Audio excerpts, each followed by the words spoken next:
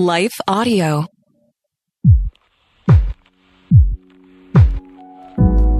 You are listening to The Beckett Cook Show with your host, Beckett Cook. For more information about Beckett and his ministry, visit his website at beckettcook.com. To help support the podcast, visit patreon.com/The Beckett Cook Show. Please consider subscribing to the podcast and leaving a 5-star rating.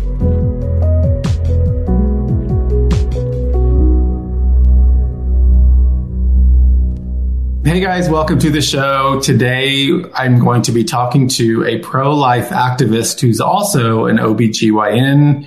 She has a practice in Philadelphia, and I'm excited to talk to her about how she got involved in pro-life activism and about all kinds of issues, about the morning after pill, about contraceptives, what they do to a woman's body, et cetera, et cetera.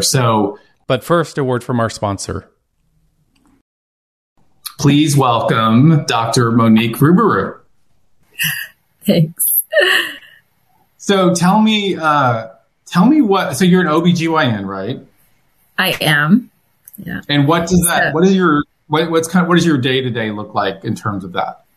All right. So I'm kind of a strange OBGYN. So I was trained traditionally. I went through normal residency and was kind of taught to treat people in the same way that most OBGYNs do, with contraceptives, prescribing IVF if people have infertility, all that sort of stuff. But now the way I practice is completely different. I am kind of much more of a holistic gynecologist. So I don't write for contraceptives. Instead, I am very much interested in looking for the root cause of all of the GYN issues. I address typical GYN issues in my office: abnormal bleeding, mood issues, infertility, all of those things. But we never refer for IVF. We always look for the root cause. We address a lot of hormonal issues, and we do a lot of kind of advice on diet and ways to cleanse your body. So, and do you deliver babies? I do not. So a little bit of a interesting story. When I decided to give contraceptives, the other people that I was cross-covering with at that particular hospital, the women refused to cross-cover with me. So I had to give up my obstetric practice and only do... What does cross-cover mean? Cross-cover means like when you are in a group practice and you're delivering babies, you don't want to be delivering babies every single night. So you are in a group. And so you will deliver one night, then someone else will deliver the next and the next and the next, and then it'll come back around to you. So you end up delivering, one night out of 7 or whatever, based on how many people are in the group. But all the people who were cross-covering with me refused to cross-cover with me because I was practicing differently and no longer writing contraceptives. So not that that has anything to do with labor and delivery. Right. And so, first of all, I want to ask about IVF and about not writing for prescriptions or writing, what did you say, for contraceptives? Correct. Yeah. Talk about IVF and in vitro fertilization. What does that actually involve, and why did you change from doing that? Sure, absolutely. So I never personally did IVF for people, but I used to refer people to get IVF. Like when I had patients prior to my change in practice, if they had infertility, then I would very quickly send them to the infertility doctors. And after a few rounds of treatment, they would be shuttled into the IVF route.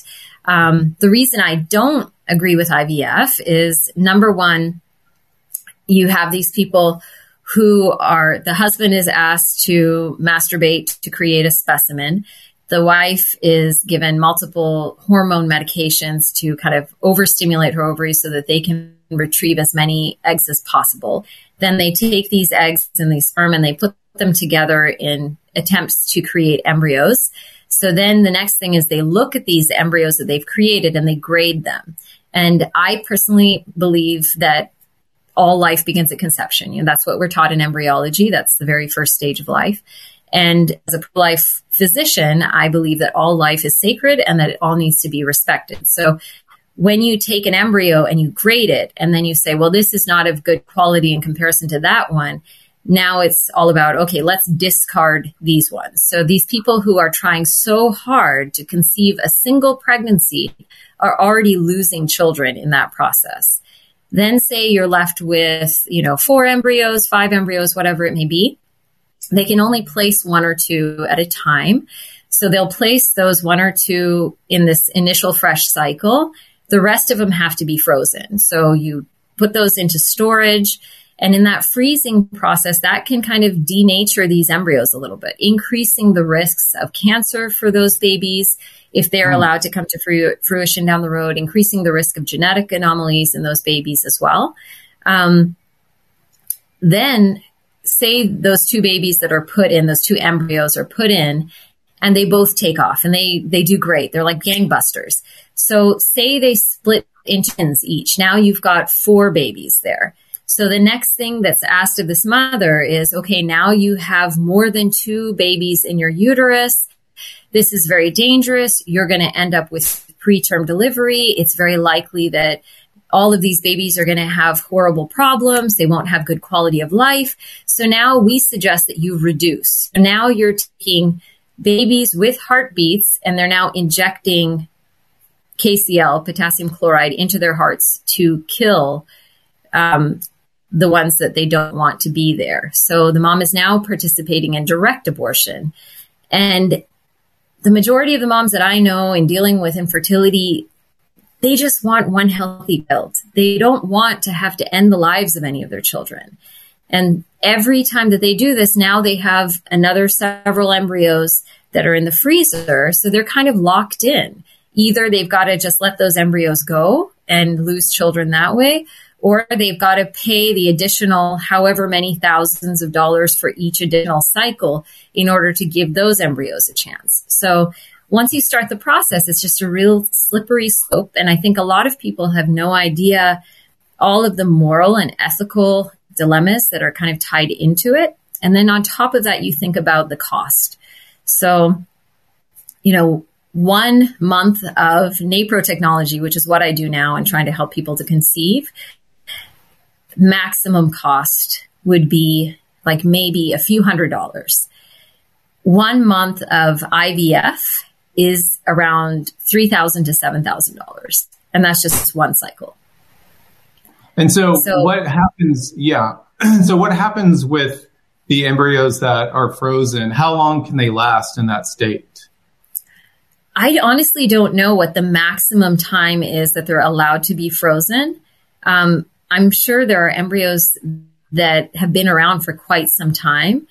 They will keep them frozen as long as these people are willing to pay for them to stay frozen.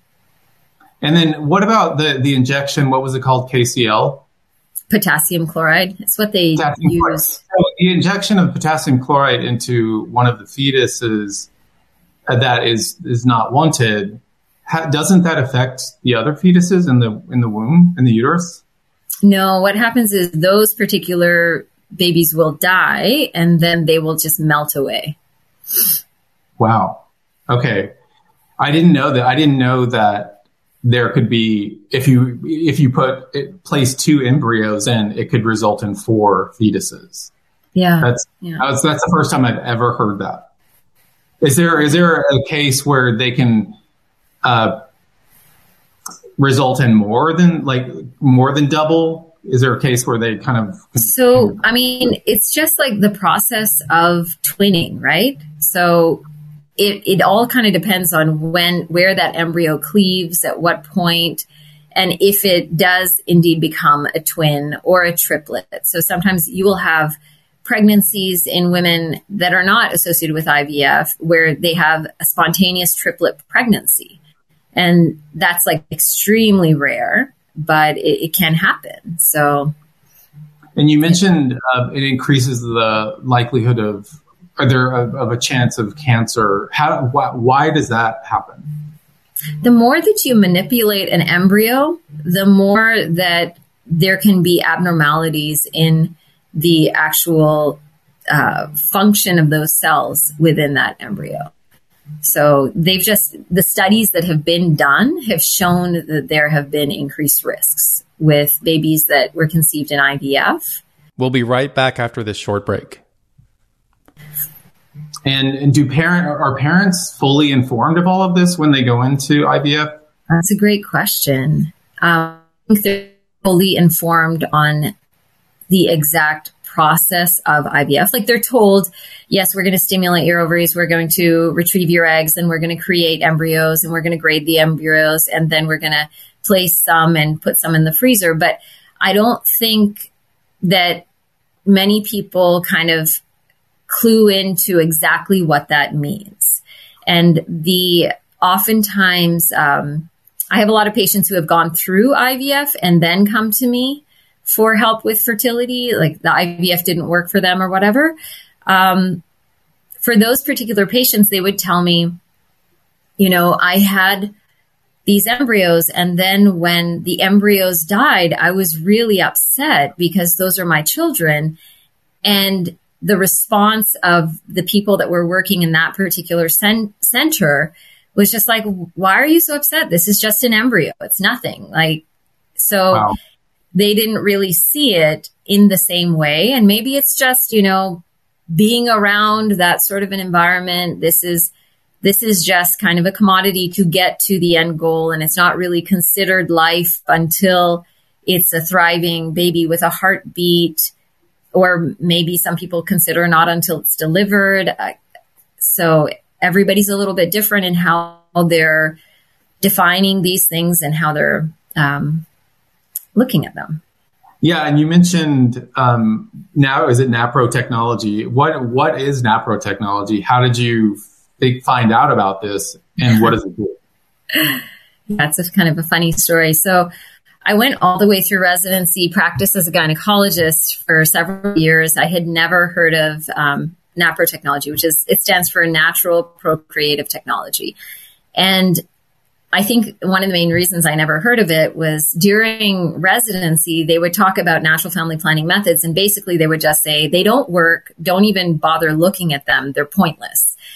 And I believe that the people who are saying this were really thinking about, the oldest natural family planning methods. Like, oh goodness, what is the name of it even? There was one that it was an extremely complicated method. In the 70s, it was called a method. Yeah. There are several methods now, but like this one, you had to do a calculation of the dates, and it was like some numerical thing. And then it was super complicated, and there were lots of babies that resulted from it because it really didn't work for most women. But now there are amazing natural family planning methods that are based on, mucus findings and really looking at your cycle and having a true understanding of what your bleeding patterns mean and what the length of your cycle means and exactly when you're ovulating. And they're like 97% effective when it comes to achieving or avoiding pregnancy. And it's really an amazing opportunity to be able to identify exactly where you're ovulating. And then you can do scientific tests, labs to check and see if you have hormonal dysfunction, and you can address all of that. But you weren't taught any of this when we were in residency. So I came across it actually, funnily enough, my marriage was on the brink of divorce, and God stepped in and healed my marriage and brought people into my life to help heal my marriage. So as kind of a thank you to God, I decided to go and do something that was completely outside of my box, and that was to pray outside of an abortion center. And the reason I chose that... You just cut off a little bit. So you decided to pray outside of an abortion center. Correct. Yes. In Philadelphia. In Philadelphia. Yeah. Okay. The reason I chose that was because I had read Abby Johnson's Unplanned. Have you ever heard of that book? Yeah, well, I saw the movie, and there you go. The movie was so powerful. I obviously there's that scene. It's like the main scene in the movie where she has a turning point where she actually kind of runs into this room where they're doing an abortion, and she actually sees it. And I'm telling you, after that movie, when I saw that, I was like, if this movie were shown to all school children, the abortion rate in the United States would plummet. because that scene is so powerful when you actually see what happens during an abortion. Yeah, I completely agree with you. Yeah. So go ahead. You read her book. I had read the book, and that was the first time that I heard about people praying outside of abortion centers and the impact of people who were showing up not with anger, not with angry or scary looking signs, but rather people who were showing up with love, with compassion, with kindness, and truly offering help to women and men who are going in. And so I showed up, and it was a really strange day because the patriarch of the pro-life community had died the day before. I didn't know him. But when I showed up and I said, I'm a pro-life OBGYN, this particular man had been a daily communicant. So he would go to mass every day. And one of his main things that he would ask God for was that God would send a pro-life OBGYN to start a Gianna center, which is a center like what I have now.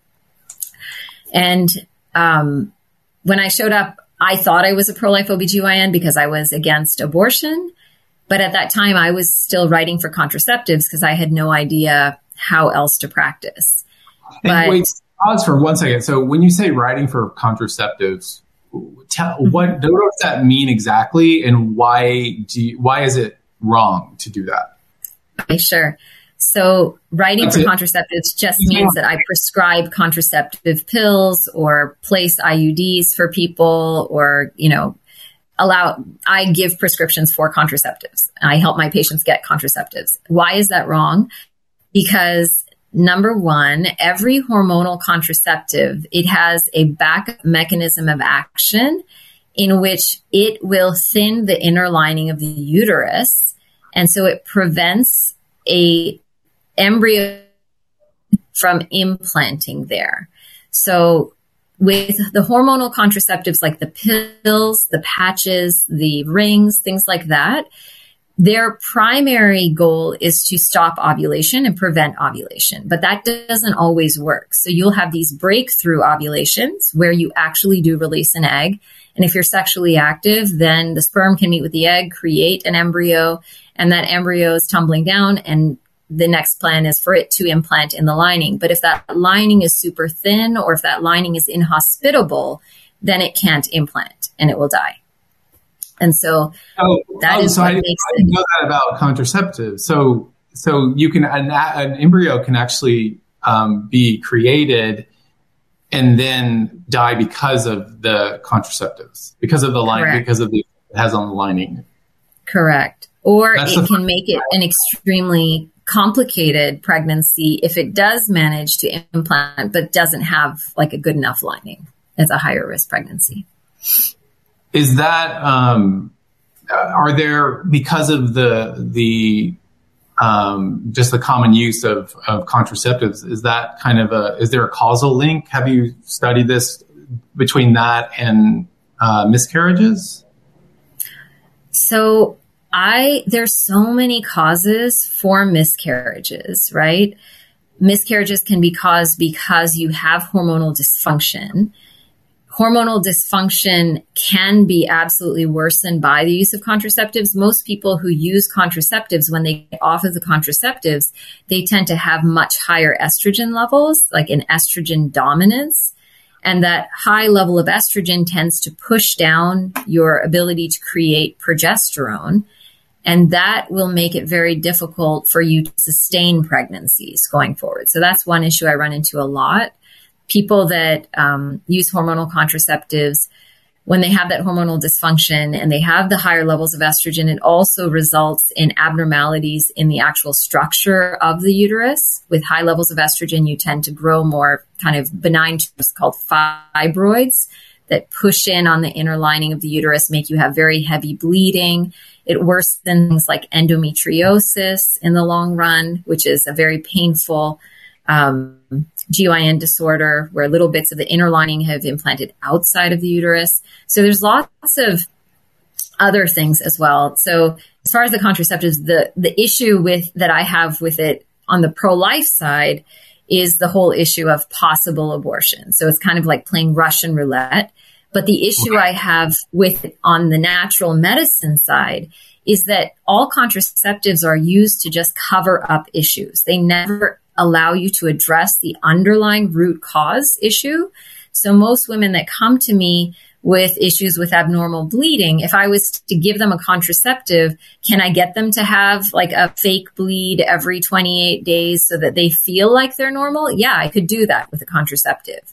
But in doing that, the minute they get off that contraceptive, they're going to go right back to the issues that they had previously. So if they have polycystic ovarian syndrome or thyroid dysfunction or adrenal dysfunction, all of those things are just being hidden, and they're usually getting worse and worse and worse because you're not addressing them. So I prefer not to use contraceptives and rather look for those root causes and actually address those. And how many women in America are, I mean, I don't know if you know this statistic, but how many women in America are on the pill, for example? A lot. I don't know the statistic of how many women exactly are using this, but this is the most common medication that is written by a gynecologist. So any issue that you ever have when you go to a gynecologist, 8 times out of 10, they're going to ask you to use a contraceptive to address it. So that's just how we're trained. Wow. And I mean, I've known that the pill is pretty harmful, but I didn't know to this extent how harmful it could be, or it is. Yeah, there's a lot of issues with the pill. I mean, there's a lot of people, even not a lot, but there's a segment of the population that they have like an underlying clotting disorder and they've never known about it. So the pill puts them at a high risk of having blood clots in their body. And that's really dangerous.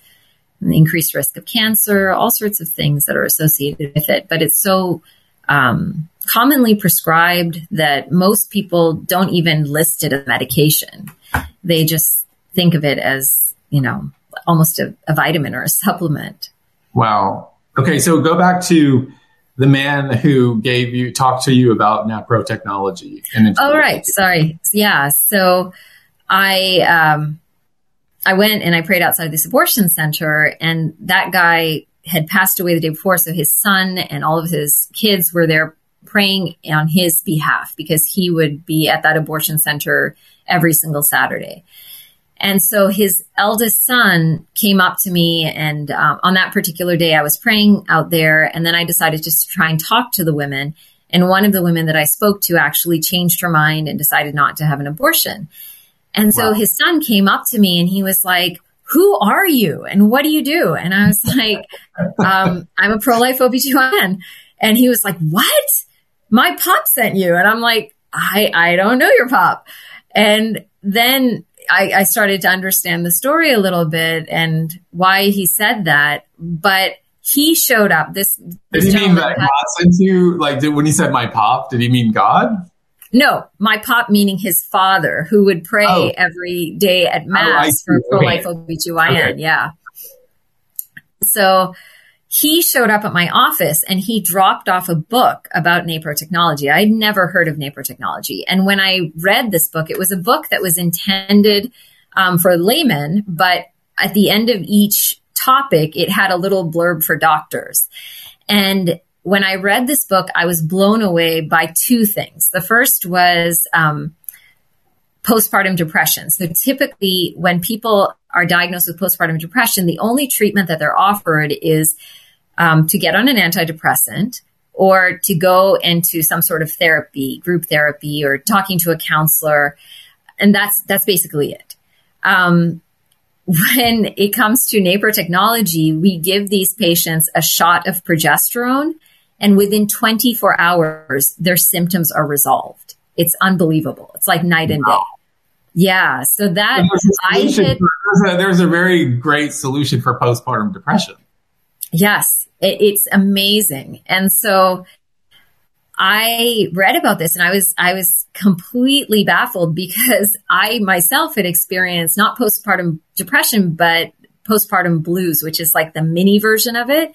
And that for 2 weeks, that was just horrendous. I mean, I'm like a pretty upbeat person and I enjoy being around people, but I felt like I was walking around with this cloud over my head for 2 weeks. And I didn't trust myself at all with my child at that time. So I had a taste of what that was like. And to know that you could change things so drastically with just a shot of progesterone just blew my mind. And the other thing was, what does the progesterone do So the depression is caused by a lack of progesterone. When we have this massive drop of progesterone in that postpartum period, that's why, and it's very similar to PMS symptoms. So we see this a lot in my patients when we're charting their cycles and we're checking their levels. The patients who have severe PMS have a major drop in their progesterone levels or a major drop in their estrogen and progesterone levels. And when we supplement back, they feel much better. Wow. Okay. So then tell me more about the NAPRO technology. Tell me some more stories of that. Yeah. So then the other thing that really blew my mind was ovarian cysts. So typically the treatment for a large ovarian cyst is that you have to have surgery other way to deal with it. Or they might, after surgery, they might put you on a contraceptive pill to completely shut down your cycles. But once again, if you give someone a shot of progesterone while they have a large ovarian cyst within 24 hours, if it's a benign cyst, that cyst will resolve, the pain will go away, and the person can completely avoid a surgery, which is really wonderful because every surgery causes more issues. The way they do surgery, even for NAPRO technology, is different. For endometriosis, we used to just burn lesions. So endometriosis is when little bits of the inner lining of the uterus will implant outside of the uterus. And it causes a lot of pain during periods. It causes a lot of inflammation in the body. And it's a real issue. But typically the treatment for it with typical gynecologists is you go in and you just burn all those lesions, but they tend to come back because you're not addressing any of the underlying hormonal abnormalities. In NAPRO technology, we go in and we actually remove those lesions so those lesions don't come back. And then we address the underlying hormonal abnormality and help the patient to cleanse their liver, lower their estrogen levels, do all of those things. So. And you said that there were some miraculous coincidences that helped you understand why God had you show up to that pro-life event that day. What can you talk about some of those miraculous things? Oh, gosh. I mean, I think it was more than anything, it was just like me showing up, and down the road, I found out that this particular man, so his name was John Stanton, this particular man had been canvassing my hospital. So I worked in a Catholic hospital. He had been canvassing them for years to try and get them to have one of their OBGYN physicians do this NAPRO training so that we could have a Catholic doctor in a Catholic hospital offering true care that abided by our faith, 100%. And they kept trying to ask different doctors if they would do this. They never asked me, but they had actually asked a gentleman who was a physician in my particular office, and I didn't know anything about it. The textbook for NAPRO technology is like this humongous textbook, and it had been sitting in my office manager's office for an entire year prior to my knowing anything about NAPRO technology. And that was literally like 10 feet away from where I sat every day. Like so many crazy little things like that. And so how did the people you worked with react to you becoming a pro-life activist? I mean, was there any pushback with you? Like what was that like? Yeah. I mean, when I decided to stop writing contraceptives and all of those people decided that they would no longer cross cover with me, what that meant was I had to give up a part of my income. So I lost about $30,000 straight off the top from what I would normally make because I wouldn't write contraceptives. And then I was told in order to make up some of that salary, I had to assist them with their deliveries and with their surgeries. So I could work on labor and delivery, not for my own patients, not to deliver my own patients, but I could triage their patients when they came in with emergencies, and I could assist them on their C-sections, or I could catch their babies if they were busy. And so that kind of ruffled my feathers a little bit, and I wasn't too pleased with that. But I did it, and it was fine. Over time, I, managed to learn how to just let it go and allow God to love them through me. And ultimately, now that I look back, I realize that every step along the way, that was really God trying to push me to a different place and just very slowly kind of stripping away all these things that needed to be stripped away so I could end up where I am now. And it started off with them saying, yeah, you can't be in that particular group practice. You have to be in a solo practice. And I was like, no, I have no desire to do that. And they said, well, that's the only way you can practice. So they created the solo practice for me. Then I wasn't making enough money for the hospital. So they said, okay, now you need to own the practice. And I was like, I have no desire to own my practice. I want to be an employee. No, you got to own the practice. So then I owned the practice, and I was renting my employees from them. So they were still managing their taxes and stuff. Then the next step was, no, now you need to own the employees as well, and you need to fully own the practice.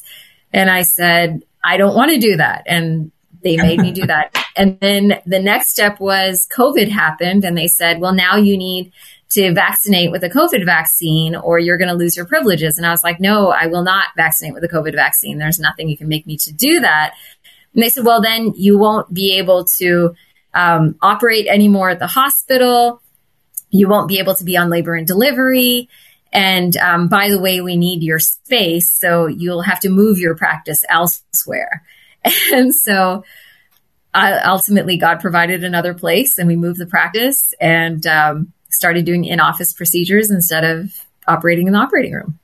And so your practice is still in Philadelphia, but it's just you're not Correct. Associated with the hospital anymore. Is that correct? Correct. Funnily enough, the place that I'm renting space from is one of their medical office buildings, but it's the suite is owned by someone else. At the very beginning, when it was created, he purchased a suite. So yeah, I'm like 5 minutes away from the suite. You mentioned, so is that what you call did you say John? How did you say it? Gianna Center? Gianna? So the typical like pro-life OBGYN's office is a Gianna Center because that's just a group of centers that they all fall under this one thing. My office is called Natural Women's Health, and it's a privately owned office. Wow. And so are you finding that women are kind of, are your patients increasing at your center because are women more and more of these things? Yeah, our practice is growing and growing. We have, so I'm the physician there, and then I have 2 PAs that I've hired. So one has been with me it'll be a year in August, and the other one just graduated recently, and she'll be starting to see patients probably in about 4 to 6 months as we get all the paperwork and everything sorted. So right now she's shadowing me. But yeah, we have more patients than we can handle at the moment. And every day we get new patients that are calling, wanting to be a part of the practice. So it's absolutely growing. People are looking for the answers. They're looking for the root causes. They're looking for the truth. And they like the way that they're treated. We treat them with respect and with love. And practice is absolutely, it's intertwined with my faith. So I have, pictures of God all over my practice. I have medals hanging from every door and every window. I have no problems talking to people about their faith. I have no problems talking to people about chastity, talking to people about their relationships, talking to people about prior abortions and offering them recovery services. I do abortion pill reversal. So there's a lot What is abortion pill reversal? Somebody takes the abortion pill within 72 hours. If they change their mind, you can actually reverse that or block that pill from harming the baby by giving them an abundance of progesterone.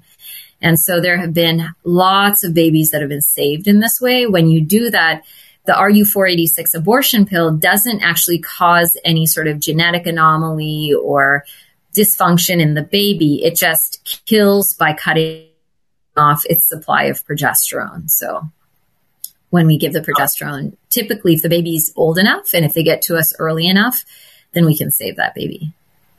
And tell me again, because you cut out a little bit. So what does the abortion pill actually do? It cuts off the progesterone for the baby. Okay. And how without progesterone, the baby would die. And you need to take that, a woman would need to take that within 72 hours of conception? Correct.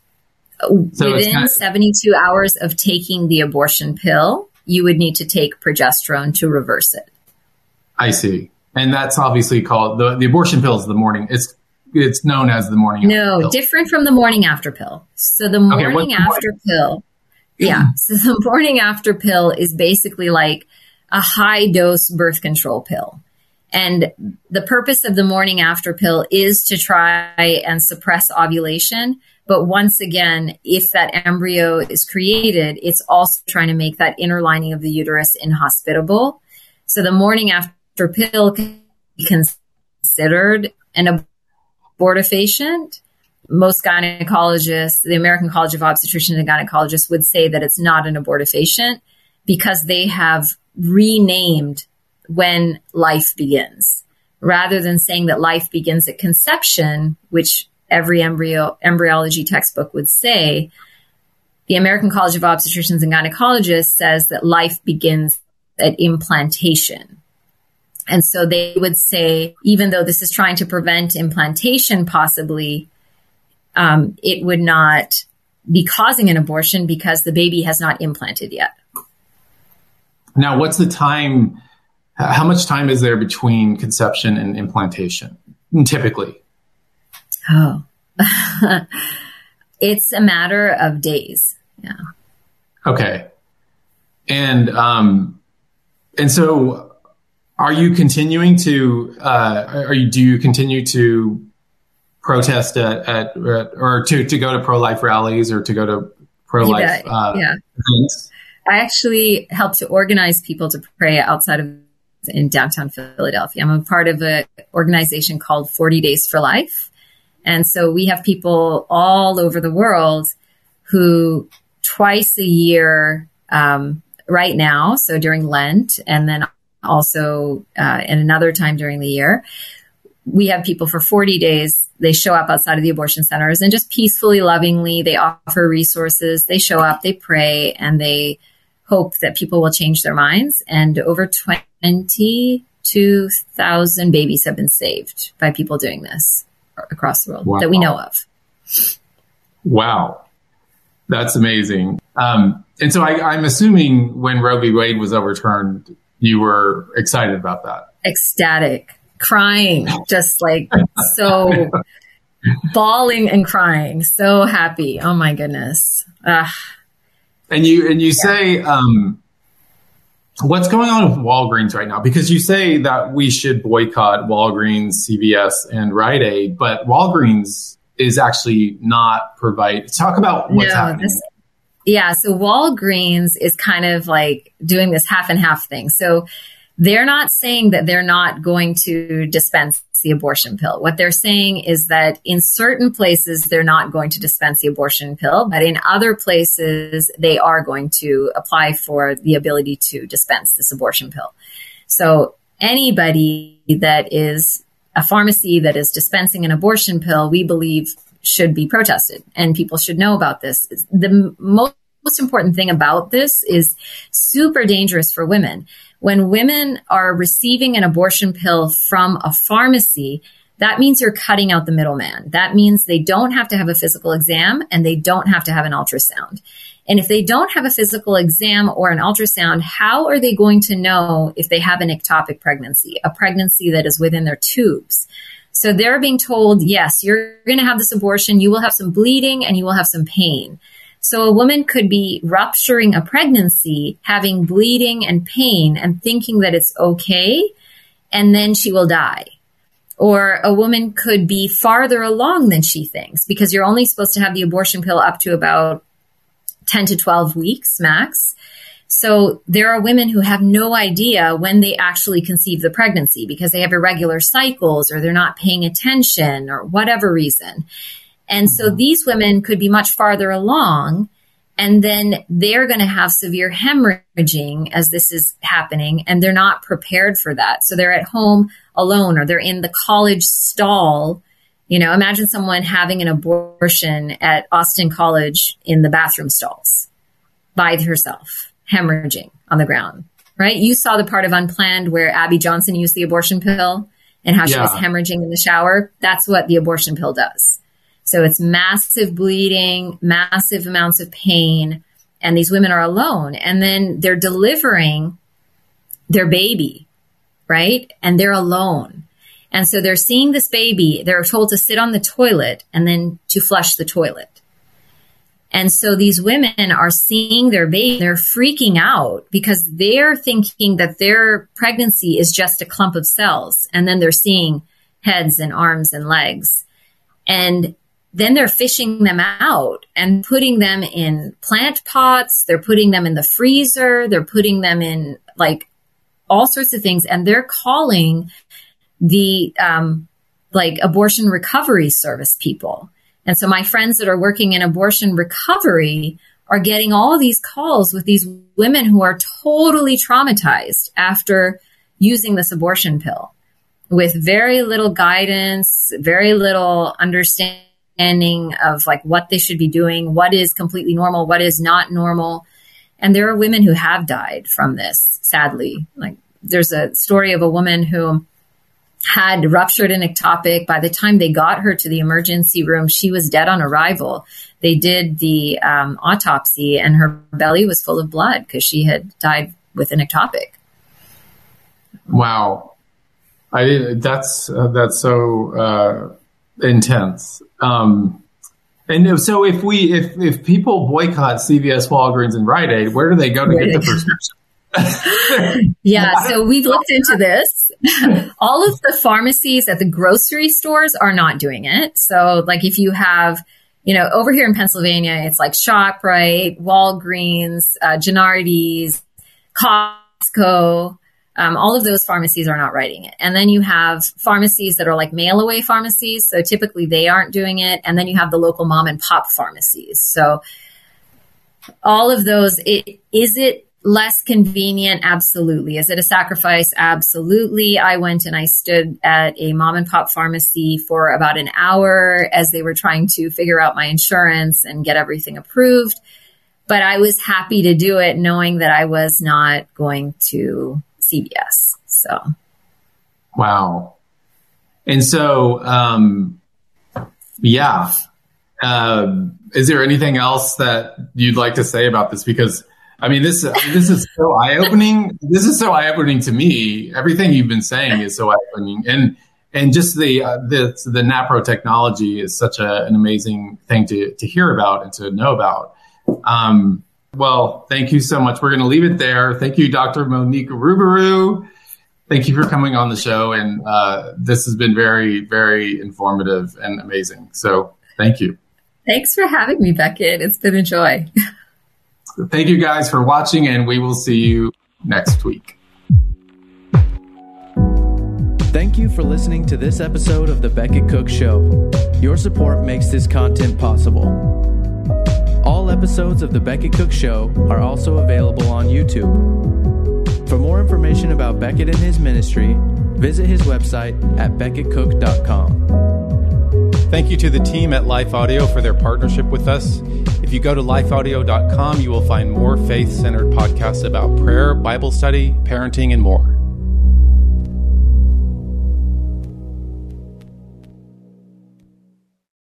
Do you want to better understand the Bible and give biblical answers to those who ask you about your faith? Hi, this is Perseus Poku, host of the Sound Reasoning Podcast Show. Listen to us weekly as we bring the truth often found in the ivory towers of seminary down to the steeple towers of the local church. Join me along with many of the nation's top theologians as we offer answers to life-tough questions from an apologetic perspective. Subscribe to the show at lifeaudio.com.